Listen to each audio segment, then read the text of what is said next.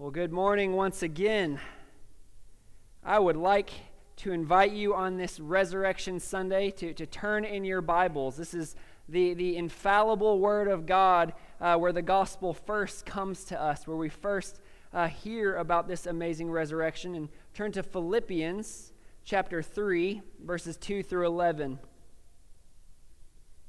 And if you'd like, if you have your bulletin in there, there are some bullet points you can follow along with that might just help, just guide you through this sermon so we can keep our thoughts organized. But we'll go ahead and read this text. This is Paul writing to the Philippian church, the Apostle Paul.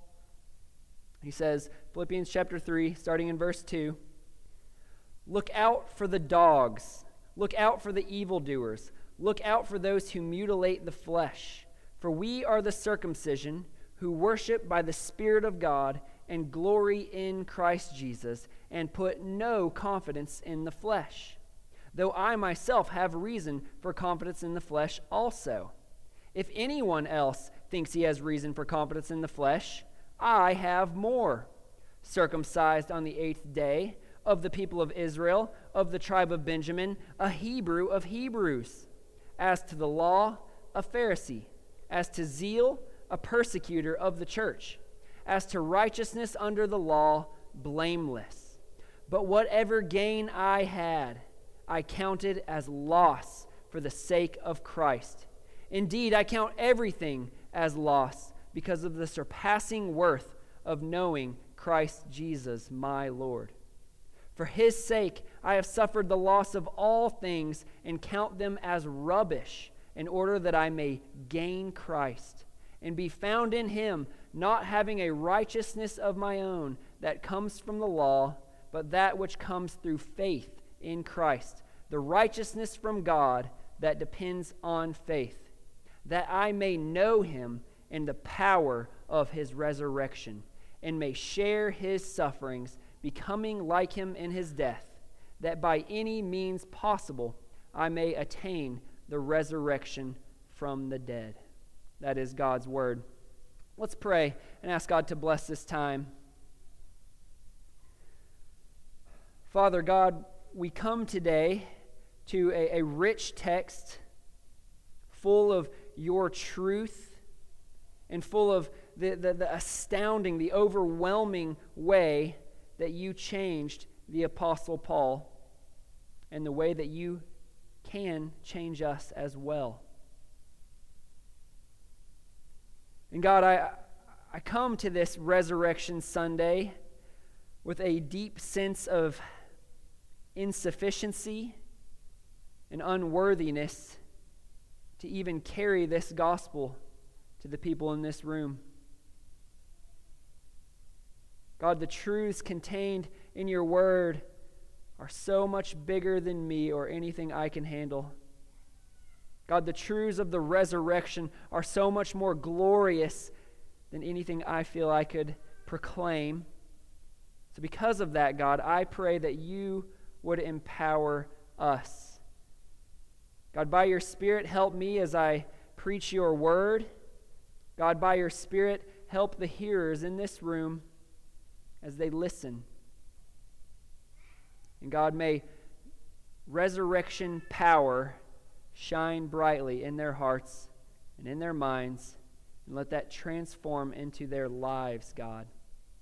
I pray all this for your worship and for our undeserved joy. In Jesus' name, amen.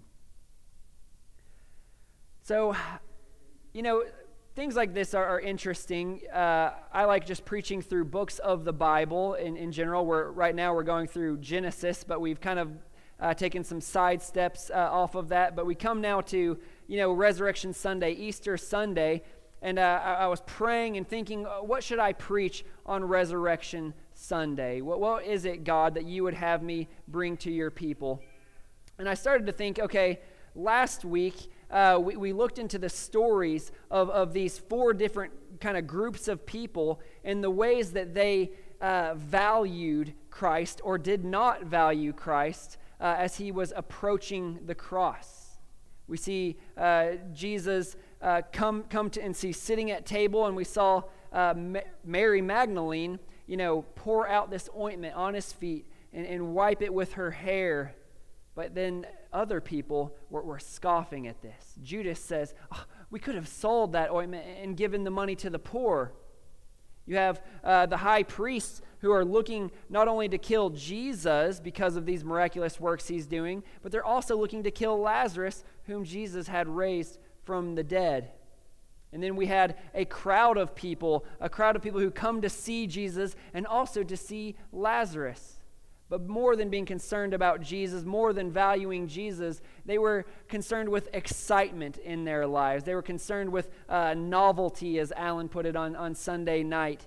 That's what they really valued. But Mary alone, she didn't value money. She didn't value power or anything like the religious elites. She didn't value novelty and excitement like the crowd. She valued Jesus, the worship of Jesus.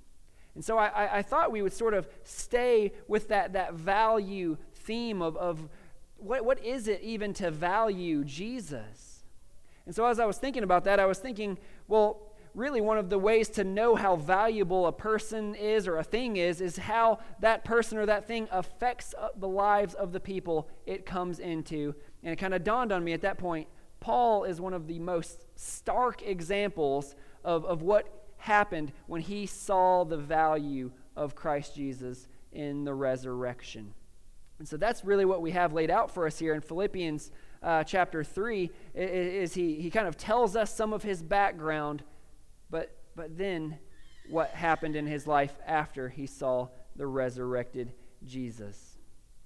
So this is what I want to look at today. What is the change that happens? What is revealed in our lives when we recognize that the resurrection of Jesus Christ, the one who went to the cross for our sins and rose again, what happens when we meet that Jesus? So let's look at it. Well, we will be looking a lot at Paul, a person, but I want us to see what's going on behind Paul, the one that he's valuing as well. So, number one in your notes, if you'd like to follow along there, is the resurrection changes my values. The resurrection changes my values. The truth of the resurrection changes what I treasure and what I cling to. And we see this really, really well in Paul's life. If you read with me just verse 2 through 6, he says there, "Look out for the dogs, look out for the evildoers, look out for those who mutilate the flesh. For we are the circumcision who worship by the Spirit of God and glory in Christ Jesus and put no confidence in the flesh." So he's warning them about these false teachers who would have them value confidence in their own flesh. They would have them value the wrong things. And here's the argument Paul gives to kind of steer the Philippian church away from valuing what these false teachers are valuing. He says this, "Though I myself have reason for confidence in the flesh also. If anyone else thinks he has reason for confidence in the flesh, I have more." So what Paul's saying is, look, if what they're valuing is truly valuable, then I'm the most blessed. I'm the one who should most cling to these things that they're calling valuable, this confidence in the flesh, this confidence in themselves rather than in God. And so he goes on to list sort of these accolades and accomplishments in his life. He says there, you could insert there in verse 5, circumcised on the 8th day, that was part of the law, of the people of Israel, of the tribe of Benjamin, a Hebrew of Hebrews. He's saying, I was a super Hebrew. I was born into the Hebrews, not only born into the Hebrews, but into an elite group of Hebrews. And my parents trained me up in the Jewish religion, and I am an elite person. Then he goes on to say, as to the law, a Pharisee. That would be a very, very strict sect of this Jewish elite people. As to zeal, a persecutor of the church. As to righteousness under the law, blameless. So Paul says, look, if those other people can have confidence in these values, if they can really treasure these things, then I would have all the more reason to value and to treasure these things. And if you know anything about Paul, from especially reading the book of Acts, he did value these things. For most of his life, he did value his accomplishments, his birthright, his zeal, his self-righteousness. But you would also know by reading the book of Acts that there was a day everything changed for Paul. Quite literally, Paul's life was flipped upside down. In Acts 9, if you were to read it, you would see that Paul was literally on the road to Damascus to persecute Christians, to persecute people who believed in this Messiah, Jesus Christ, to persecute people who would have the audacity to believe that this Christ had actually risen from the dead. He was going to go there to persecute them, to imprison them, and even to sentence them to death. But Jesus, when he's on that road, appears to him in glory, and speaks to him. Saul, Saul, that was another name he had. Why are you persecuting me? It is hard to kick against the goads. Basically, what Jesus is saying is, look, Saul, you're going to persecute people. Look, Paul, you're going to persecute people who believe in me. Here I am. Here I am, the resurrected Christ, standing before you. You're working against me, Paul, and that is not going to end real well for you. That's not going to turn out real well for you. And at that point, everything in Paul's life changed. Look at his value shift in verse 7. Look at verse 7. But whatever gain I had, that's talking about all his accolades, all his accomplishments that he treasured and valued so much, whatever gain I had, I counted as loss for the sake of Christ. Indeed, I count everything as loss because of the surpassing worth of knowing Christ Jesus my Lord. For his sake I have suffered the loss of all things and count them as rubbish in order that I may gain Christ. This is the same Paul who was persecuting people that were following this Christ. This is the same Paul who didn't care a thing about Christ. In fact, he hated Christ, this person who he believed to have been dead, who believed to have the grave robbed, that he hadn't really risen from the dead. Well, I mean, we could fast forward to the end of Paul's life. He becomes sort of known as a super apostle in the Bible, right? He becomes one of the foremost missionaries the world has ever seen. I mean, he was planting churches at the furthest ends of the known earth to them at the time. He writes 13 books of the New Testament. That's more books than any other author of the Bible.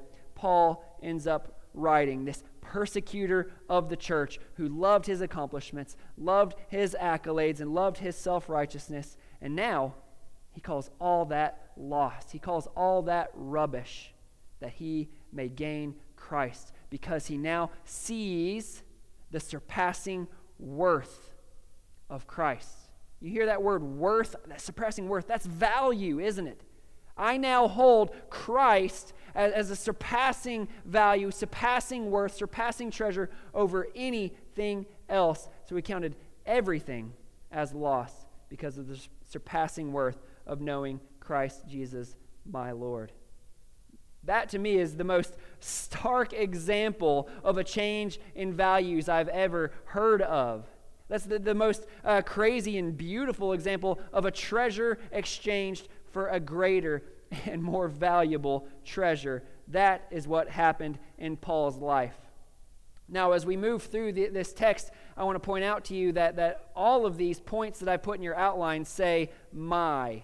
The resurrection changes my values, and we'll go on with that pattern. And the reason I'm doing that is I believe that Paul's conversion, Paul's value exchange was put in the Bible, not just for us to read as history, but as an example of what happens in all of our lives when we meet the resurrected Christ. For all of us, if we meet the resurrected Christ, if we are convinced of the fact, the reality that Christ really did die, he really did have the punishment for our sins placed on him, but that he really did rise from the dead 3 days later, everything changes in our lives. Because when our values change, when what we consider to be most worthy changes, everything in our life follows our values. I mean, seriously, you think about it. If you value convenience and you're hungry, are you going to go to the store, buy some steak, season it for a while, then cook? No. If you value convenience, you're going to Taco Bell, right? But on the other hand, if you value a delicious steak, you value fine food, then you'd be willing to go through that. In the same way, if you value the things of this world, if you value petty laughs and little happiness here and there, then you won't go for the deep joy in Christ. You won't be willing to suffer loss like Paul did. But that's what I want to show you today, is that meeting the resurrected Christ, recognizing that the resurrection is true, changes everything in our lives. So my next 3 points, I want to show you exactly what about the resurrection changes our values. So following along as we study further, number 2, here's the first thing that the resurrection does. The resurrection reveals my need. The resurrection reveals my need, that I am bankrupt without Christ. This may seem like an odd thing to say that the resurrection reveals my need, but it does. You think about Paul, he was a man who, again, he did not believe that Jesus really was the Messiah. He did not believe that there was this resurrection of the dead. And in fact, he did not believe he needed a Messiah. As to the law, blameless. Did you see that in the verses before? As to the law, blameless. Paul didn't feel he needed a Messiah. Now, a person who feels they don't need a Messiah, and he knew what Jesus had taught throughout his life. He even knew that Jesus had taught that he would be resurrected from the dead. In Matthew 27, just to give you an example, in Matthew 27, verse 63, the chief priests and the Pharisees come to Pilate after Jesus' crucifixion and after his burial, and they say this, "Sir, we remember how that impostor, Jesus, how that impostor said while he was still alive, 'After 3 days I will rise.' Therefore, order that the tomb be made secure until the 3rd day, lest his disciples go and steal him away." So the Pharisees and the chief priest, and Paul was a Pharisee, they go to Pilate and say, "Hey, this guy said that he was going to rise from the dead, so let's put a guard in front of his tomb." So Paul knew that Jesus had said he would rise from the dead, but he considered it a lie. This guy's a liar. Or maybe he's just crazy and thinks that he'll come back from the dead, right? But then he's walking along, and the resurrected Christ appears before him, talks to him. I mean, that had to hit him. I don't want to give an example, like a baseball bat. It had to hit him hard, like a Mack truck. Oh no, all of it was true. This man who I believed to be crazy or just a liar, he said he would rise from the dead. That's pretty insane, and he did.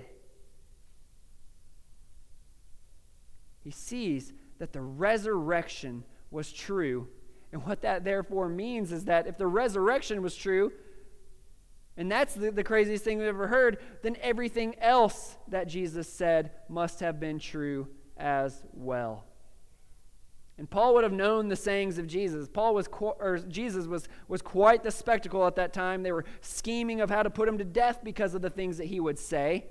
Things such as, "There is no one good except God alone."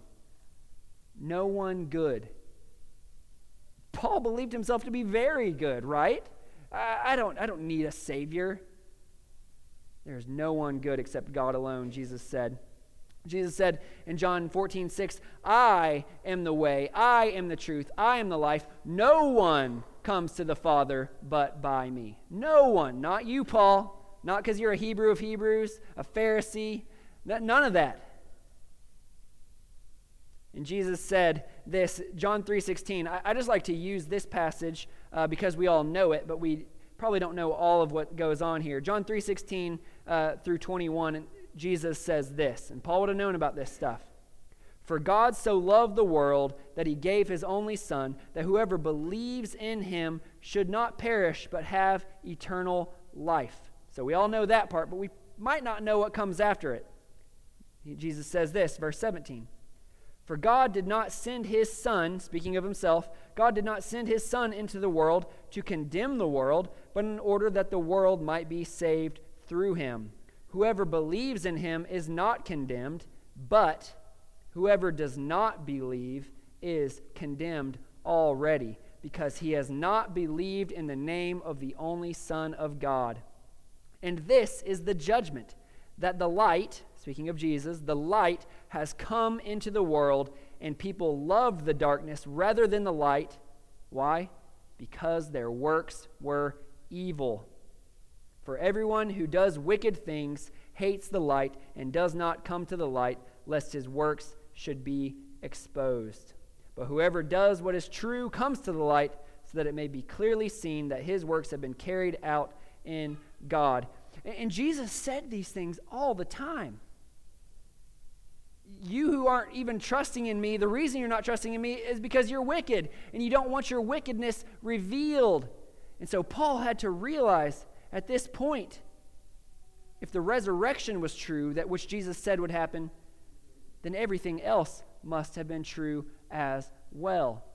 C.S. Lewis has popularly said, we have three conclusions we can come to about Christ. That truly the resurrection blows away two of them. Either he is a liar, he's just saying these things and he's lying about it, or he's a lunatic. He's saying these things, but he's out of his mind, so we really don't have to listen to him. Or he is the Lord of the universe. Jesus is either a liar, a lunatic, or the Lord. And when the Lord, who says he's going to be resurrected from the dead, shows that to be true, and it's not crazy, there he is, then that must mean he is Lord.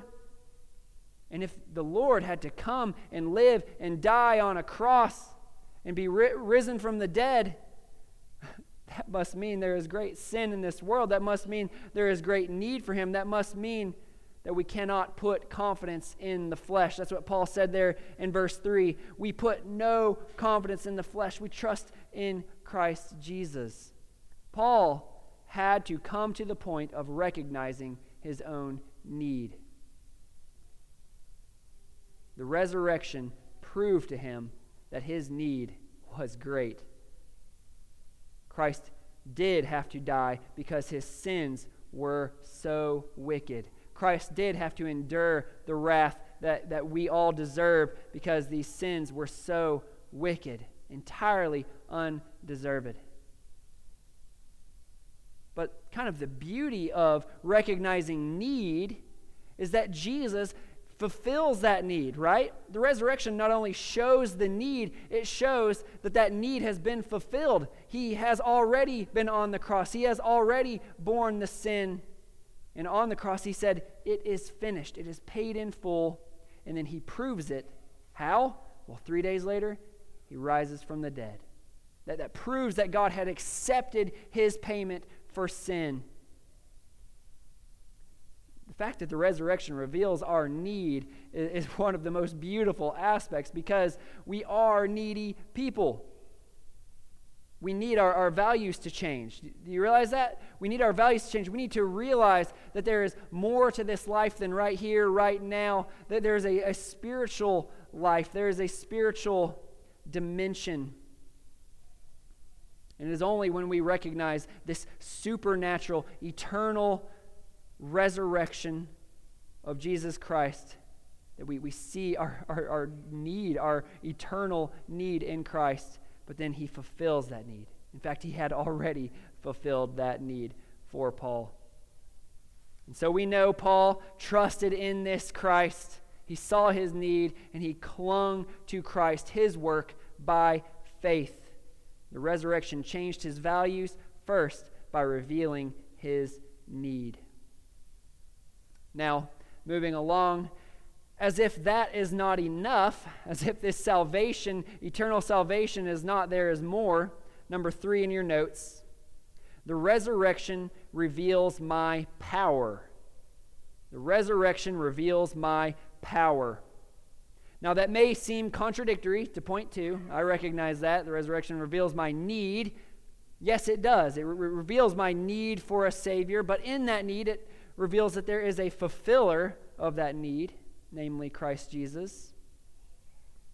And when we accept that, the resurrection reveals this new power that we receive. Look at how Paul put it there in verse 10. He said just before this, he counts everything as rubbish and clings to Jesus by faith. Verse 10, that I may know him and the power of his resurrection. That I may know him and the power of his resurrection. And we'll get to the rest of verse 10 in just a moment. But I want to focus for a second on this power of the resurrection. What's Paul talking about? What is this power? Well, this power that Paul's talking about is not just something for eternity, not just something that we can say, oh, in a long ways off, I'll be given this new life. No. Paul's talking about a life that has been given to him now, that he now wants to experience. He wants to experience this resurrection power right here, right now. Listen to how he puts it in Galatians 2:20. You might recognize this verse. He says, I have been crucified with Christ. It is no longer I who live, but Christ who lives in me. You think of Philippians 2, I believe 11 and 12. Yeah, he says, work out your own salvation with fear and trembling, for it is God who works in you, both to will and to work for his good pleasure. There's this new power working in those who have seen the resurrection, believed the resurrection, and clung to it. The scripture reading for today was earlier, 1 Peter 1:3. It says this, I just love the way it puts it. Blessed be the God and Father of our Lord Jesus Christ. According to his great mercy, that's the need, by the way, great mercy, he has caused us to be born again to a living hope through the resurrection of Jesus Christ from the dead. Because of the resurrection of Jesus Christ from the dead, there is a resurrection, a spiritual resurrection that takes place in our lives when we trust in him. That is, our old dead hearts that were dead to Christ, dead to God, dead to spiritual things are imbibed, given this power, this new life. And it is this resurrection power, that I may know him and the power of his resurrection. We might say, well, what is that power? Is that the power to do magic tricks or something neat like that? No, it's a much more practical power than that, a much more beautiful power than that. Because I don't know about you, but certainly pre-Christ, for sure pre-Christ, I sinned a lot. I did a lot of bad things in my life. I dishonored God in a lot of bad ways. I dishonored other people, sinned against other people in a lot of bad ways. And the problem was I lacked any power against this sin. I was in bondage to my sin. But the Bible tells us, as we'll read here in a moment, that the resurrection gives us power to forsake sin and to do righteousness. It gives us power against sin and for righteousness, true good works in our lives. If you want to turn with me to Romans chapter 6, this is a longer passage I want to read for you because Paul puts it better than I could, so I'll just read his own words that he wrote in another book. Romans chapter 6, starting in verse 1, we'll go through to verse 13. Romans 6, verse 1. He says there, what shall we say then? Are we to continue in sin that grace may abound? He's saying, do we just continue in sin now that we have this salvation? He says, verse 2, by no means. How can we who died to sin still live in it? Do you not know that all of us who have been baptized into Christ Jesus were baptized into his death? We were buried, therefore, with him by baptism into death, in order that just as Christ was raised from the dead by the glory of the Father, we too might walk in newness of life. Newness of life, that's a power. And we're going to go on, but he's talking about this new life. Our old man has been put to death, and we have this new resurrection life in us that we can now walk in. Verse 5, for if we have been united with him in a death like this, we shall certainly be united with him in a resurrection like his. We know that our old self was crucified with him in order that the body of sin might be brought to nothing, so that we would no longer be enslaved to sin. For one who has died has been set free from sin. Now if we have died with Christ, we believe that we will also live with him.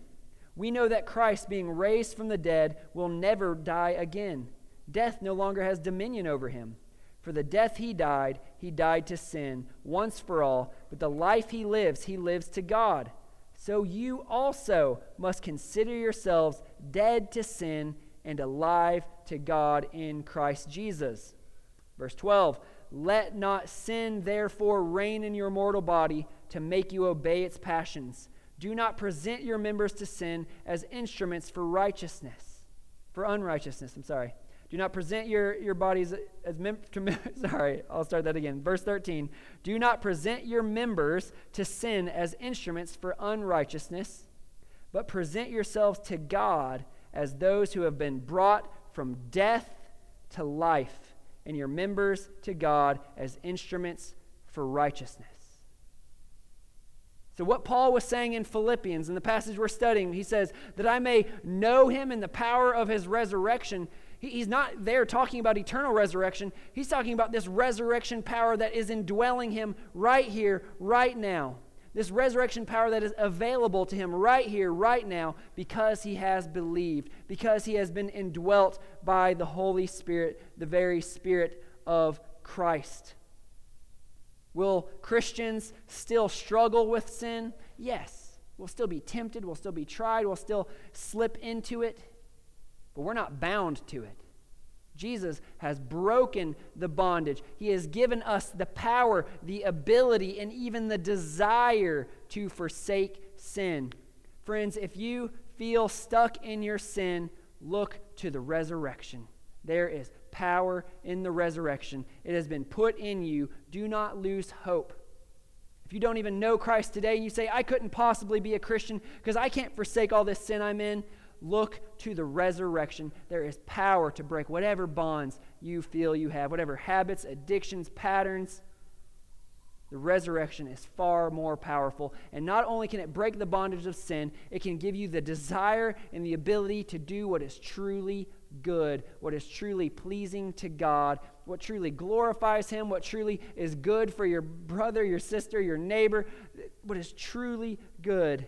You can now do. You have the power to live a new kind of life, that I may know him in the power of his resurrection. But Paul goes on there, and he says, and may share his sufferings, becoming like him in his death. This may not seem like the most Easter morning sermon, but the resurrection not only gives us power to forsake sin and to do righteousness, it gives us the power to suffer for the glory of God. It gives us the power to suffer for the glory of God. Paul wants this. He says, I want to know Christ. I want to know the power of his resurrection and share in his sufferings, even becoming like him in his death. So why is Pastor Jeff on Easter Sunday, Resurrection Sunday, talking about suffering as a Christian and calling that a good thing? Well, there's a lot here, but the way I want to put this to you is, who here is tired of living a trivial life? Who here is tired of constantly filling your life with just cheap distractions? Who here is tired of living a life that lacks meaning, lacks significance? That's what the old life is. That's what the old powerless life is, well, I'll just make it through. Eat, drink, be merry, for tomorrow we die, just going to live. But with resurrection power, when we have this thing of surpassing worth, this thing of surpassing value, namely Christ Jesus, we now have a life worth living, and we now have a life worth suffering for. We have a mission worth suffering for. We have a name to be glorified worth suffering for. We have friends and family and neighbors and co-workers who need to hear this gospel, who need to see the glory of God, and it becomes worth it to suffer. Too many people, often myself included, go through this life with trivial things as our focus, as our attention. We piddle away each day of our lives that God gives us as a gift. But because of the resurrection, we can have a new life, a new purpose, and a new power to do whatever God calls us to do. We showed you a picture at the beginning of the Mongols in Thailand. They moved to Thailand to minister to them there. That's suffering for Christ's sake. But you know what? Their lives have meaning. But you know what? You don't have to move to Thailand for your life to have meaning. When you see the resurrected Christ, when you see the glory, the value, the worth of Christ, it will be worth it to you to suffer for his sake. It'll be worth it to you to suffer to make his name known. I mean, Jesus said this will happen. If you become a Christian, you will face tribulation. He says in Matthew 15, if the world hates you, know that it hated me before you. If you were of this world, the world would love you as its own. But because you are not of the world, but I chose you out of the world, therefore the world hates you. Remember the word that I said to you, a servant is not greater than his master. If they persecuted me, they will also persecute you. The resurrection power is a call to make our life worth something. Too many of us bow to the idol of comfort, bow to the idol of convenience and ease, and again, insignificant enjoyments, and we miss out on this deep well of significance and joy and hope that is found only in truly living all out for Christ, even when it means that we might suffer, even when it means we might die for the sake of Christ. This is, believe it or not, a good thing that we have the power to suffer and to suffer well by the power of the resurrection. And that point is only made more true by number 4 in your notes. The resurrection reveals my future. The resurrection reveals my future. The reason that we can be willing to suffer here and now is not only because we experience Christ more here and now by suffering for his sake, but because we also know that we have a hope past this present day, past this present life. Again, it is far too plain that too many people live as though this life is all there is, as though we've got to milk every ounce of enjoyment, every ounce of ease and comfort out of it. We act like when we die, this will be it. I either lived it or I didn't. But we're wrong. And the resurrection shows us that life, this physical life we're now experiencing, is just the beginning. It is just a blip on the screen of our lives if we are in Christ. The resurrection shows us that. Look at how Paul says it in verse 11. I want to do all these things, I believe and do these things, that by any means possible I may attain the resurrection from the dead. Paul's saying, look, I don't care how I get there. I don't care if I die an old man, that just dies peaceful of old age or whatever, or if I die at the hands of my persecutors. I don't care, as long as one day I get the resurrection from the dead. That's what Paul's talking about here. See, we know from God's word very clearly that the resurrection of Christ was not a singular event. The resurrection of Jesus, yes, was a singular event, but this resurrection to eternal life will not be a singular event. Jesus was just the first fruits of the resurrection that will come to all believers. Listen to this, 1 Corinthians 15, verse 20 and 21. He says, "But in fact, Christ has been raised from the dead, the first fruits of those who have fallen asleep. For as by a man came death, by a man has come also the resurrection of the dead." Jesus was merely the first fruit on a tree of resurrected life. There will be many more. And if we are found in Christ, if we have trusted in Christ, then we too will be resurrected from the dead one day in glory. And not just with measly bodies that will then break down. You think about Lazarus, you think about Jairus' daughter, you think about these other people that had been raised from the dead in God's word. They died again, right? Lazarus still got older, and he got sick again one day, and he still died. I don't know how he died. The Bible doesn't tell us, but I know he's not walking around today. The bodies we get will not be like these bodies we now have. Paul says in Philippians chapter 3, verse 20, "Our citizenship is in heaven, and from it we await a Savior, the Lord Jesus Christ, who will transform our lowly body to be like his glorious body by the power that enables him to subject all things to himself." Christ is the first fruits. He's the first to be raised from the dead to eternal life, whereas others passed away. But we too will raise from the dead to this eternal life in glorified bodies in glory. In fact, if you study the Bible, you see that not only we, believers, will be raised to this eternal glorious life, but all of creation, heaven and earth, will have a death and resurrection. This curse that is on this earth right now will not always exist. This cursed earth will pass away, but God will make a new one, a resurrected, a better, more glorious earth. And that is what we will get to experience.